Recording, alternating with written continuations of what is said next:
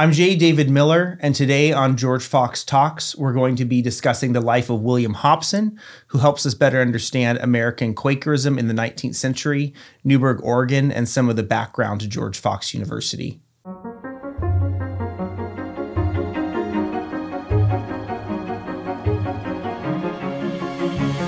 All right, welcome to this episode of George Fox Talks Culture. I'm Jay Miller, and today I'm joined by Julie Anderson. Julie is an alumna of George Fox University, a longtime member of Newberg Friends Church here in town, and currently the congregational care pastor there. Julie's also an author of the recently published book, William Hobson, who lived from 1820 to 1891, and the subtitle is Pioneer, Minister, and Founder of the Evangelical Friends Church in the Pacific Northwest. One of the reasons I wanted to have Julie on is because we're going to be doing on the George Fox Talks Culture channel several episodes about Quakerism because George Fox University is founded as a Quaker institution, has an official relationship with Northwest Yearly Meeting and Evangelical Friends Yearly Meeting, and we want to understand that background a little bit and help our audience understand that. So if there are things you didn't understand even about my introduction, we're going to get into that and talk about that. But essentially, William Hobson is seen by many as the founder of Quakerism in Newberg, or kind of one of the most important figures of that, and did that in the late 19th century. And I wanted to open up just by telling an anecdote I learned growing up in Newberg about William Hobson that usually involved William Hobson moving out here to Newberg when it was much less developed, working on a farm. And as the story goes, William Hobson climbed Chehalem Mountain one day, and from the top of that mountain, he had something of a visionary experience where he looked out on this valley, and it was, not a very populated valley at the time, but imagined it having rail connections, commerce, successful farms, a thriving Friends community, a Quaker college, and he imagined it being like a garden of the Lord is kind of the actual phrasing that was often picked up, and is also the title of a history of Northwest Yearly Meeting that touches a lot on Newberg. So that's the story I grew up hearing about William Hobson. And I was really interested to learn from Julie's book that it might have actually been a little bit different. So Julie, I wonder if we could start by you just telling us a little bit about how you've thought about that anecdote and what you learned about it in your research. Sure. From studying his diary, I noticed that he used that phrase, a garden of the Lord, but he used it in an entry that did not involve a trek up Chehalem Mountain. He was working that day on two things: writing a letter to some family members in the morning, and then later in the day he did some work around his farmyard. And so he actually did not write down or say anything about going to the top of Chehalem Mountain in any of his diary entries.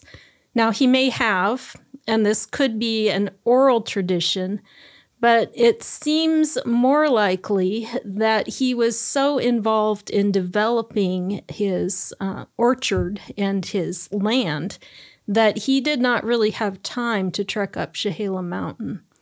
There were, around a time that he uses this phrase, Garden of the Lord, there were some friends visiting with him who did take a trip up to the top of Chehalem Mountain and back down again, and they told him of their experience.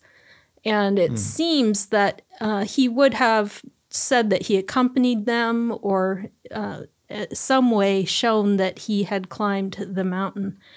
I believe that the origin of this anecdote is from a paper written by William Rees in the early 1900s, in which he juxtaposes this phrase, Garden of the Lord, with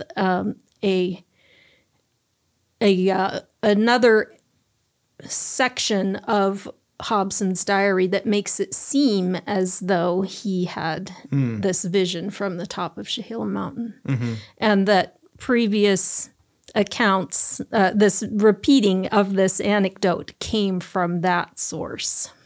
Yeah, so it's a potentially, and maybe hard to know definitively for sure. We know it's not mentioned in the diary in the way that the oral tradition remembers it, but potentially the kind of the visionary moment Hobson has on top of the mountain is early 19th century kind of retelling of, or early 20th century retelling of a late 19th century sort of moment. What's this for you, Julie? What's the significance of thinking about that moment and Hobson envisioning this valley as a garden of the Lord in a slightly different way? Why does that matter? Well, for him, Garden of the Lord, so he spent most of his adult life in horticulture and agriculture. He especially loved horticulture, the growing of fruit, and peaches were his favorite fruit. But he grew apples and pears. He was a hard worker. He was working there in the valley, so to speak, building something. And so his vision was much more, I think, in the nitty-gritty. And while he would be, I think, very much in tune with the vision as it's stated in the anecdote, that he would like to see a prosperous valley with a school and a strong Quaker presence, that he would be more along the lines of working hard for that, as opposed to more of a pie in the sky kind of a vision. Yeah. Whether or not someone's interested in William Hobson as a person or even Quakerism in Newburgh and the way Quakerism connects to George Fox, Hobson's a great figure for thinking about just the nitty gritty of 19th century American Quakerism, which in some ways I think is, if not maybe, it's hard to pick a century, but it's in some ways the most consequential century for Quakerism, just because so much happens and there's so much transformation. We're going to get into all of that in this podcast episode, but Julie, I wonder if you could just tell us a little bit about how you came to Hobson, how you got interested in him, and how you came to write this book based on your research into his writings. Yes. So back in the 1990s, I worked in the library here at George Fox University. And I worked in the back of the library in what's called technical services, where you process books and catalog books and put labels on and I guess do the nitty-gritty of library work. And I came across, as I was going through some materials, a notebook, kind of like a composition notebook that you would write a test in the old days. And I found this notebook on the shelf, and I thought, what is this? And I opened it up, and written in pencil or possibly really faded ink, it said William Hobson, Memorandum, 1876. And then began to outline in brief, in a kind of nutshell, his trip from North Carolina to Iowa to Oregon. And then there were notes all throughout this notebook that he had written. And I went, wow. What is this doing on the shelf? This original source document from 1876 written in William Hobson's handwriting. Now, at the time, I didn't know a whole lot about him. All I knew was that he was considered to be the founder of Northwest Yearly Meeting of Friends. And I thought, this is pretty important. So I took it to my boss, who was Charlie Camilos at the time, and Charlie eventually got it into the archives at George Fox. Several years down the road, I transcribed that memorandum. And in the process of transcribing that, I found out that in the archives at George Fox was William Hobson's diary on microfilm. And that had been microfilmed back in the 1960s by a man named Edward Thatcher. And so then I began to transcribe his diaries from the microfilm. And that was a wonderful process. It took me a long time. And in the middle of that process, I felt like God was calling me to write a book about William Hobson. So I began to do research on all kinds of secondary sources. And how much work had been done on Hobson? How much secondary work was there at the time you started in the mid-90s, you said? Yeah, in the mid-90s. So back in the 1960s, Myron D. Goldsmith did his dissertation for Boston University on William Hobson and So that was a great source for me. And he would go on to be a faculty member at George Fox. Yes, he would. Yes, and a member at Newburgh Friends Church. Okay. So Goldsmith's work was wonderful. Excellent research, top-notch information there. And so I used that as a secondary source for sure. And then I also, I found some information about William Hobson in some periodicals and some things, some short articles. Also looked at source documents like his obituary, some other things in the Newburgh Graphic that were helpful. All kinds of other Friends history material that would put him in his setting and so secondary sources were also very useful, but the main source was his diary and the memorandum. And so you started writing the book and digging the secondary research as you were transcribing the diary. Yes. And so you started that in the 1990s. This was just published in 2021. Yeah. So tell us a little bit more about the journey to publication or the research process. Yeah. So I first found that memorandum on the shelf, I guess that was 2 decades ago. Life kind of got in the way. We had 2 children, 2 girls in the midst of that. And so I wrote and researched in between raising them. And it was an activity that kept my brain active in the midst of babies and young children. And so that it took me a long time because I wasn't singularly focused on writing this book. So, I really enjoyed reading it both as someone who grew up in Newburgh and, around a lot of the institutions, whether that's Northwest Yearly Meeting, which is for listeners who may not know, a yearly meeting is kind of the broadest kind of regional organization of Friends. Sometimes it's a national organization, depending on where you're at in the world. And it's just kind of like yearly meeting just refers to the fact that group meets annually to kind of do business and worship together. And so this was a fascinating read for me from those directions, but also as a scholar of Quakerism and someone who focuses on earlier periods like the 17th and 18th century, I really learned a lot about 19th century Quakerism here that I found really compelling. And I think, again, one of the things that's compelling about Hobson is just that he's not just interesting for people local to Newburgh or local to Northwest Yearly Meeting or local to George Fox, but that he's really an amazing figure in that he lived from 1820 to 1891. That really spans the 19th century. He grew up in North Carolina and eventually dies on the West Coast. So he spans the continent. He also lives through several sort of Quaker schisms and divisions. And he kind of is interesting in terms of where he falls theologically on that map. And so I wonder if we could get into all that now. Sure. And I wonder if we might start before diving into him a little bit and where he fits into just talking a little bit more about that 19th century Quakerism. So in brief, Julie, and we can follow up and develop things. Can you talk about what happened to American Quakerism in the 19th century, starting sort of at the beginning and toward, the end of when Hobson is alive? Sure. So before Hobson, for a number of years, there was what we call quietism. So Friends had sunk down into this waiting before the Lord, and meetings were all unprogrammed all across Quakerism. Which is to say they were kind of the most traditional form of Quaker worship, that they'd be sitting in silence, waiting on inspiration of the Holy Spirit that yes.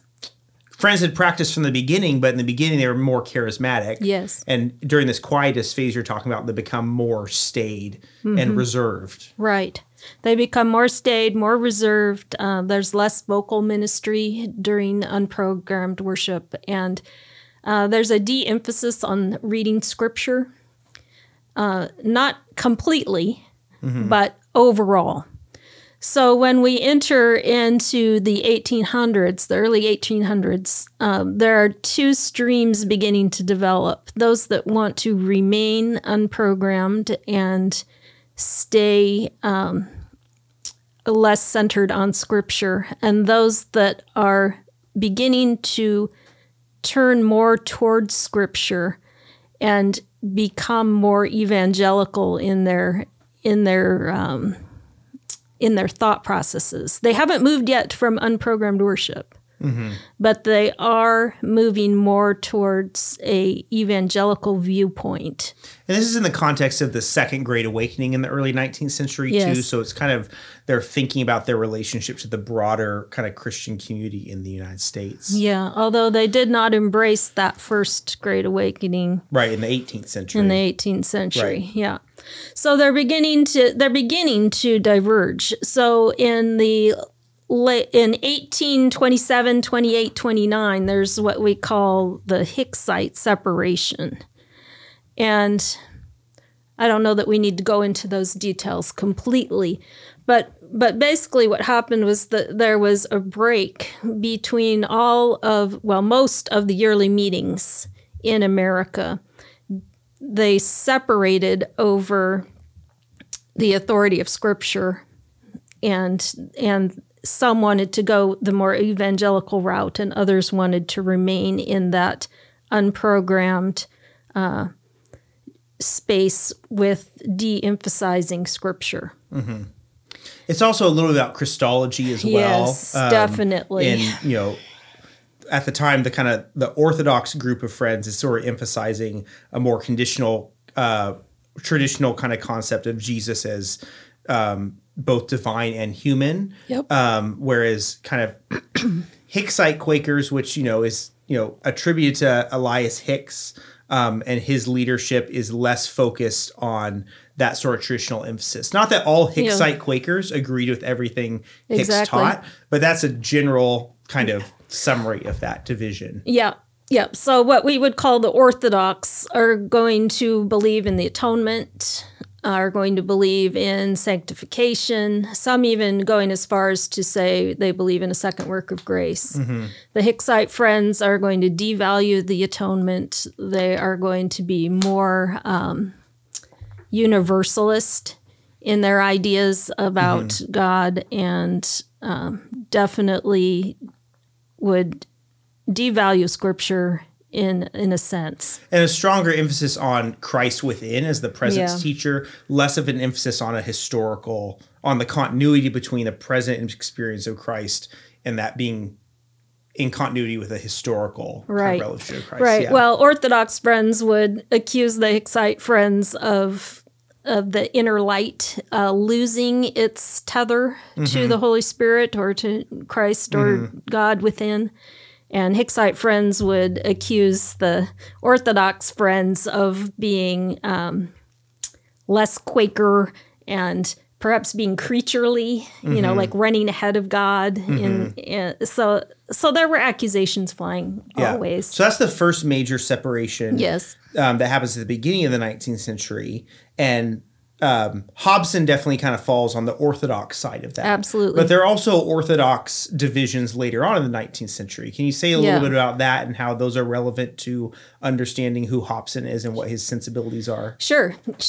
So North Carolina Yearly Meeting, where Hobson grew up, was a thoroughly Orthodox meeting. It did not separate. The entire Yearly Meeting was Gurneyite. So John Joseph Gurney was a prominent evangelical friend. And so he grew up in that environment, and he remained a Gurneyite Orthodox friend his whole life long. When he went to Iowa, he definitely embraced Scripture reading. You can tell that from his diary. He has Scripture references. He knew the Bible. Also, he started Sunday school, what we would call Sunday school. He called it First Day School. All friends did then. And that was also a hallmark of Gurneyite Orthodox friends. Now, as we progress, say 1850s, 60s, the Orthodox Gurneyite friends began to separate over not theology, but practice. So they were united in the evangelical theology of the atonement and sanctification and et cetera, et cetera. But they began to separate over how to worship. So many of the evangelical Gurneyite friends were embracing more what they called worship innovations, many of which were borrowed from the Methodist tradition and some other evangelical traditions, including things like altar calls, music in worship, the mourner's bench, other kinds of innovations. Whereas other friends that were still orthodox in their theology wanted to remain unprogrammed. And so we get a separation called the Wilburite-Gurneyite separation.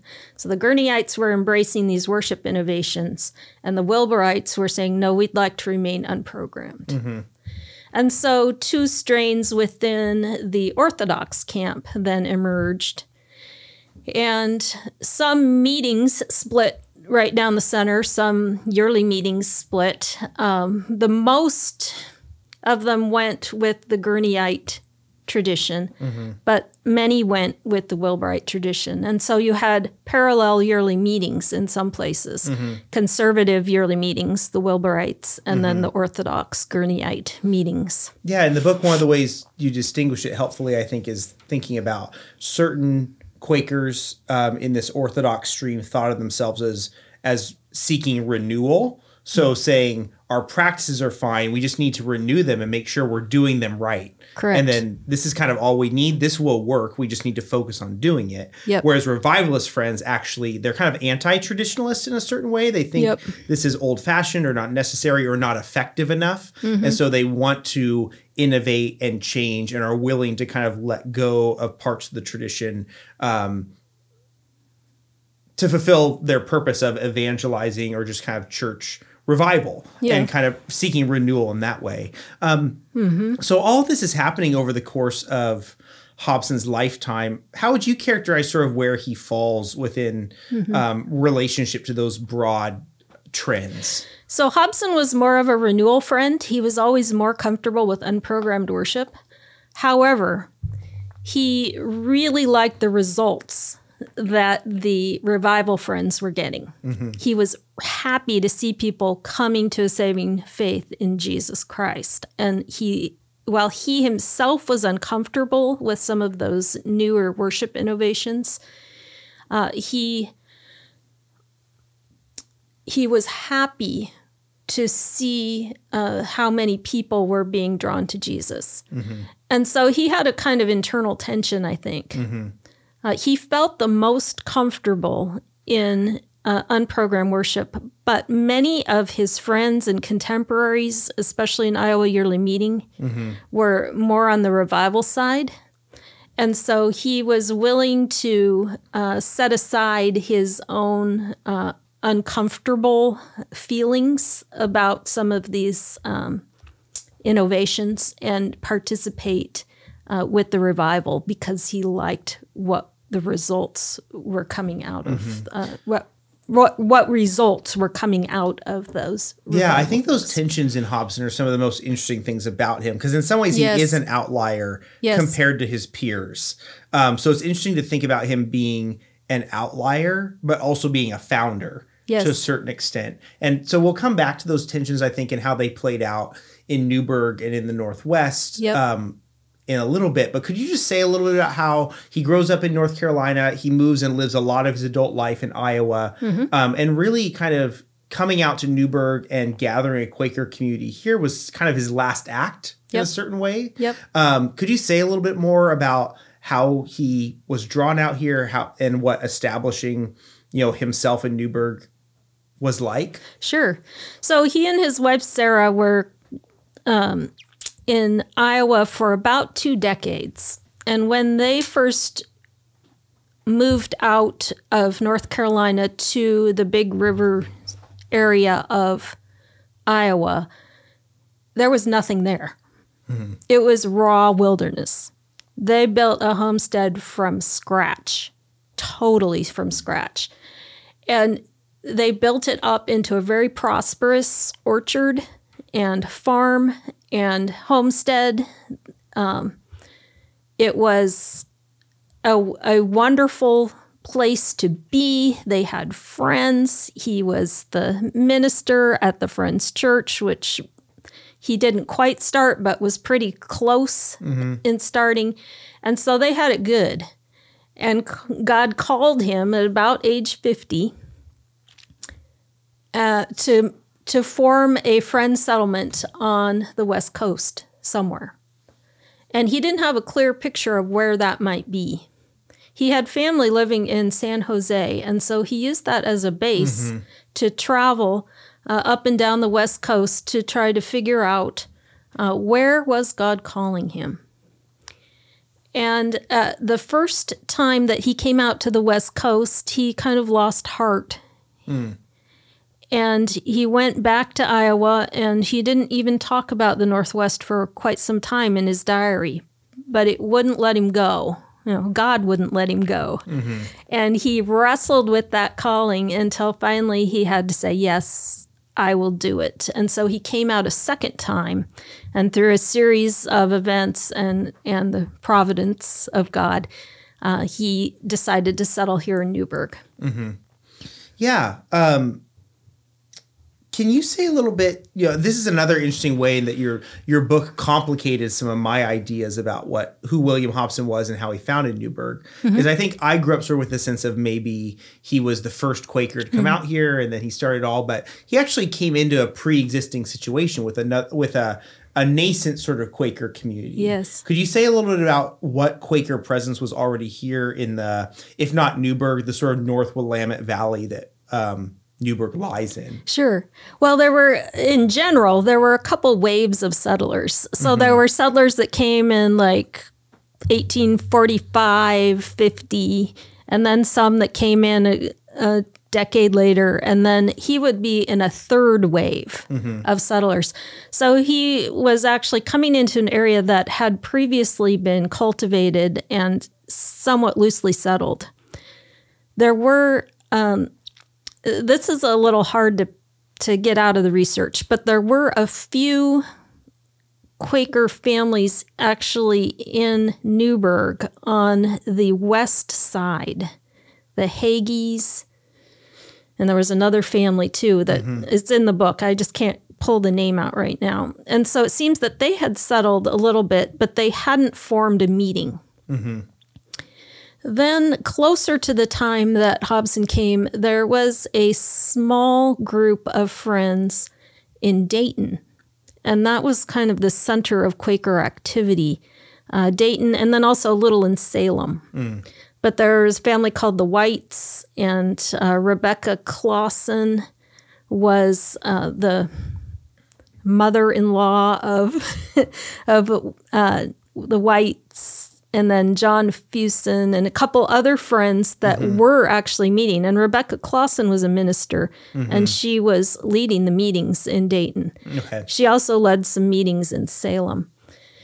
So Hobson came into the area, and he used Dayton a little bit as a base before he started meetings in Newburgh. He would come and go from Newburgh to Dayton, so that's an 8-mile walk. And so he finally got fed up, I think, with walking 16 miles to meeting and decided to start a meeting in Newburgh. Yeah. And so, you mentioned, was it Rebecca Clausen? Yes. There's also Rebecca Lewis. Was that, yes. Were there two Rebeccas? Okay. Yeah. That was fascinating to learn about Quaker women who had been out here prior and kind of in some ways laying the groundwork or planting seeds. Yes. Is that the right way to see it? Did you get the sense that as Hobson sort of consolidates a Quaker community in Newburgh, was there ever any tension between that community in Dayton and the people who led in Dayton and Hobson, or did their ministry here pretty naturally flow into what Hobson eventually started? Well, that's a good question. And since I don't have any source documents from Rebecca Clausen, or Rebecca Lewis was more stationed in Portland. Okay. And did more along that. And at that time, 25 miles to Portland, from Portland to Dayton was a long way. Yes. So she was more You would have stationed traveled out by there. river then, correct? Yeah, that was the primary way to get there. Down the Willamette. So Rebecca Clausen, I don't have any source records from her. I don't have any writings, or I don't know how she thought. But best I can tell, Hobson came in and he organized what was a loosely organized group of friends. He organized it into a more of a established meeting. And it seems that Rebecca Clausen didn't mind too much because she and the friends from Dayton all became members at Newburgh Monthly Meeting. Which was initially Chehalem Monthly Meeting, Chehalem Monthly Meeting Okay. was its first name. Okay. And so did Rebecca Lewis. Okay. She also became a member at Newburgh Monthly Meeting. So it seems to me that if there had been hard feelings, they would not have joined Chehalem Monthly Meeting. Also, the focus shifted. Many of the friends, although there weren't a huge amount, many of the friends from Dayton moved to the Newburgh area. Okay. So that became the nucleus. So we can't say for sure. Sure. Maybe Yeah. there were some hard feelings. I don't know, but Yeah. I doubt it. Yeah, I mean, it seems to me that if memberships are being transferred, and this meeting kind of consolidates, that makes sense. And I'm not aware, is Dayton on the Willamette River? Yes. It is. So they also had river access as well. So I think it seems right that Hobson was able to build on what was already here, and that people generally seemed to gravitate toward shifting kind of the center of Quakerism here in the Willamette Valley from Dayton to Newburgh. Yes. Could you say a little bit about what then the initial beginnings of Chehalem Monthly Meeting that would eventually become Newburgh Friends Church was like, kind of from initially? And then can we talk a little bit about what it was like around the time of Hobson's death and how those tensions between maybe renewal and revival manifest again toward the end of his life? Sure. Yeah. So Chehalem Monthly Meeting was started in 1876. They began by meeting in homes, and then they built what was fondly called the Old Shack. Right. The moss-covered shack, The is that right? moss-covered What I remember? shack, yes. There's still a few moss-covered shacks around here. Yeah, if there you drive are. around. So that was a fond reference because revival broke out 1878. Spontaneous revival. It began among the young people, and the older folks, including William Hobson, were unsure at first, but then they joined in, and the church grew exponentially. Over time, it continued to grow, and not just by adding members from the friends that moved out here, but also by bringing in new converts.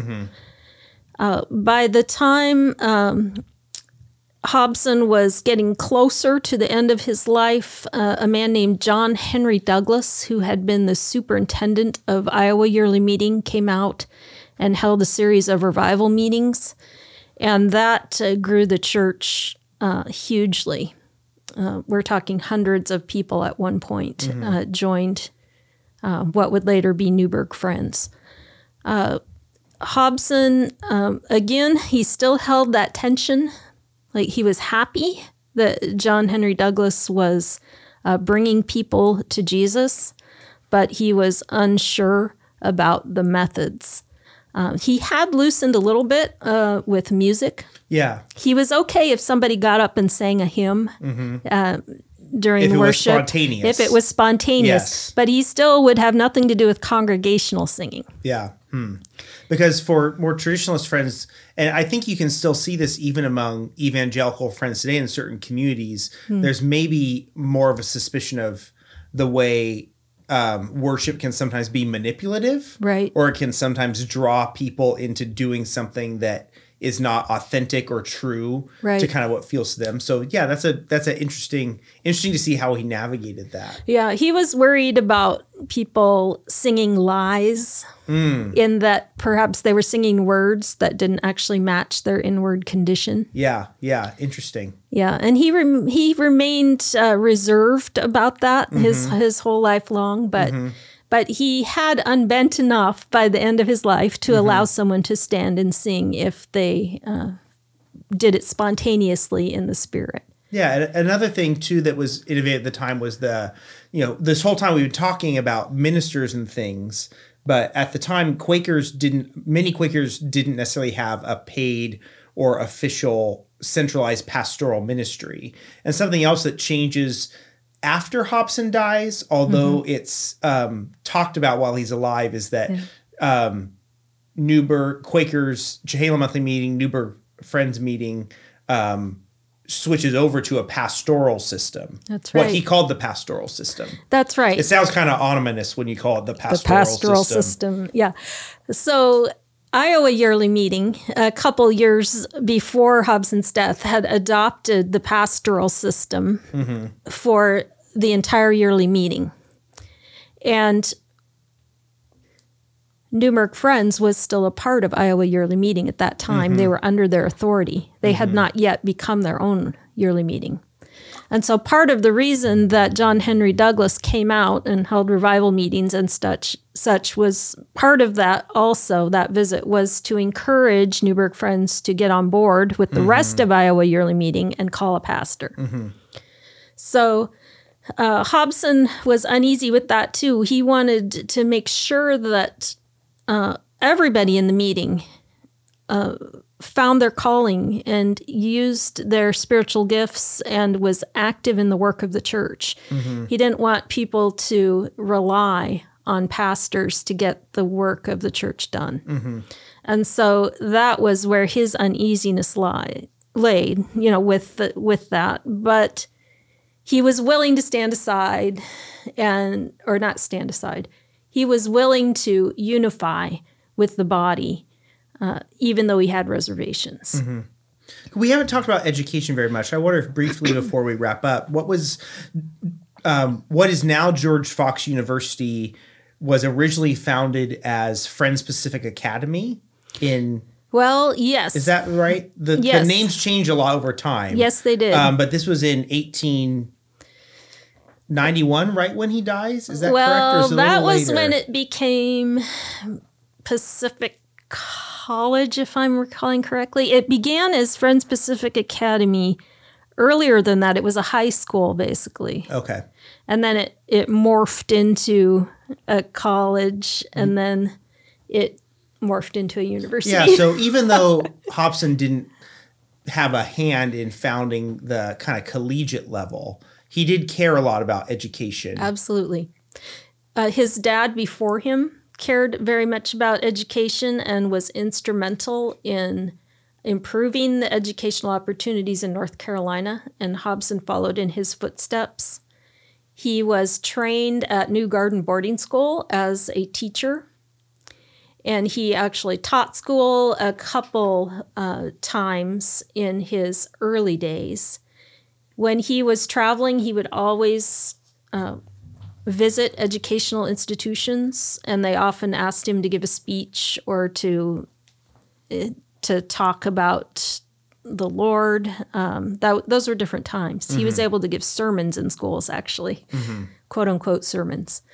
And then when he came to Oregon, he kept that, interest in education. He visited Friends Pacific Academy a lot. The kids loved it when he came because he would bring a sack of apples. And they called him Uncle William or Uncle Willie because he was just a kind of a fixture in the school system. And not only Friends Pacific Academy, but also the public school in Newburgh. He was very interested. And he had pledged money for George Fox University, but he died before he was able to actually fulfill his pledge.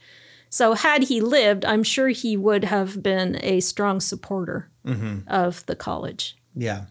As a way of wrapping up, I wonder if we could talk just a little bit about assessing Hobson's legacy for us today. One of the things that I find so interesting about him is the fact, how he's, again, this outlier in some ways among his kind of more evangelical or more revivalist sort of peers, and the way he felt tensions himself and tried to navigate that faithfully in his time. And thinking today about George Fox University is an institution that has 50% of its board members are friends. There's some Friends students and some Friends faculty, but the larger institution kind of serves evangelical kind of Christians and even, students who aren't Christians in that broader community. So you kind of see those same kind of tensions and questions there.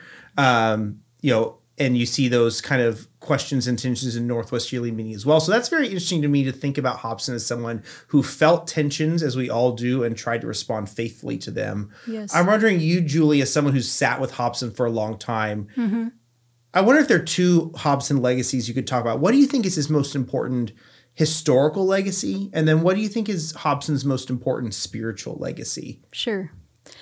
So historical legacy, he founded Honey Creek Friends in Iowa, was faithfully served there for 20 years, and also just helped to build infrastructure in Iowa by building up his homestead. And he was faithful day in and day out to do the work that was necessary to sustain his family and also the congregation at Honey Creek. He did the same thing out here. He was faithful to support himself. He was never paid for his ministry. He was faithful to support himself and his family through his work in horticulture and on the farm. And he was faithful to his community and helped to build infrastructure here in Newburgh as well. Culturally speaking, or historically speaking, Friends have had a big influence on Newburgh over the years. Newburgh was a dry town for, up until the 1960s, I think. Also, a friend owned the newspaper for decades, Ezra Woodward and others. So there are lots of historical components to his faithfulness to God, things that maybe would not have been had he not said yes to God. And then broader, if you just kind of, in terms of his own spirituality even, or kind of his spiritual ethos or even his spiritual vision, what do you take away from Hobson? I think the thing that drew me to him the most was his consistent obedience. And we know that Friends get their name from John 15, where Jesus says, "You are my friends if you do what I command you." And in that sense, he was a quintessential friend. He obeyed God from a very young age. As a child, he had a call to be a preacher, and he was worried that his fellow students would find that out and call him out on that. Some of the young students that he went to school with were not friends, but they still used the plain language with him because they recognized something in him that was different. He was obedient to God in so many ways as a young man growing up, and he was very concerned about his spiritual health and about sin, his own personal sin, and repenting of that. And he was unusual in that in his home, his parents had a Bible, and his mom actually taught him from it and his siblings. And so he had scriptural understanding as well from a young age, which was not a usual thing for Friends at that time. So he was set up for spiritual success in a way, but he rose to the occasion himself, and he kept saying yes to God. So he said yes to God, when he took on Honey Creek, in both the homesteading and also in the congregation there as a leader, as a minister. And then this amazing midlife call. I'm 50. And so if God puts a call on me to go to, I don't know, Ecuador, somewhere else, to to do his work, that would be a huge uprooting. And so I really resonate with that because he was so well established there at Honey Creek. And yet he said yes to God to do what God was calling him to do. And we have today the fruit of his yes. We have a thriving yearly meeting. We have a thriving university. We have a spiritual legacy of being obedient to the Lord that is just amazing to me. And so that's what really drew me to Hobson, was his willingness to be faithful to God and to say yes over and over again. And what God did with his yeses is just wonderful. Yeah, and I think it's interesting to go back to that final, kind of think about that final idea of the garden of the Lord and thinking about occurring maybe not on a mountaintop, but in nitty context is like, yeah, he did great things, but he also felt uncomfortable in a lot of the situations he was in and felt uncomfortable even with his own peers in some ways and what they were trying to do. And we didn't talk about it much, but it was a challenging experience in his own marriage and with his wife, Sarah, in terms of moving out here and the whole idea of uprooting. I think you're right. It's very challenging. So I think Hobson is inspiring, not just in being visionary and, we deem him being successful and obedient, but also in doing that in some really challenging contexts. And that's relevant to us today, even as we can think about thriving institutions, but also recognize challenging times for the Quaker sort of church and the Friends movement, and also, challenging times for higher education. And so he continues to be inspiring, I think, for thinking about how do we deal with complex situations today in a faithful way. So absolutely. He was a human who said yes to God. And he would be absolutely appalled that we were talking about him. Well, we should draw it short then, not make him roll in his grave too much. So, Julie, thank you so much for this book and sharing about it and for coming on the podcast today. Yes, thank you, Jay. Thank you. This video podcast is a production of George Fox Digital. To find more material like this, you can subscribe to George Fox Talks on YouTube, Apple Podcasts, Spotify, or wherever else you listen to podcasts. Our team really appreciates your feedback in the form of likes, comments, and reviews, and we'd really love to hear what you think. To sign up for our weekly email list and to keep up to date with the latest episodes and publications, you can check us out on the web at georgefox.edu/talks.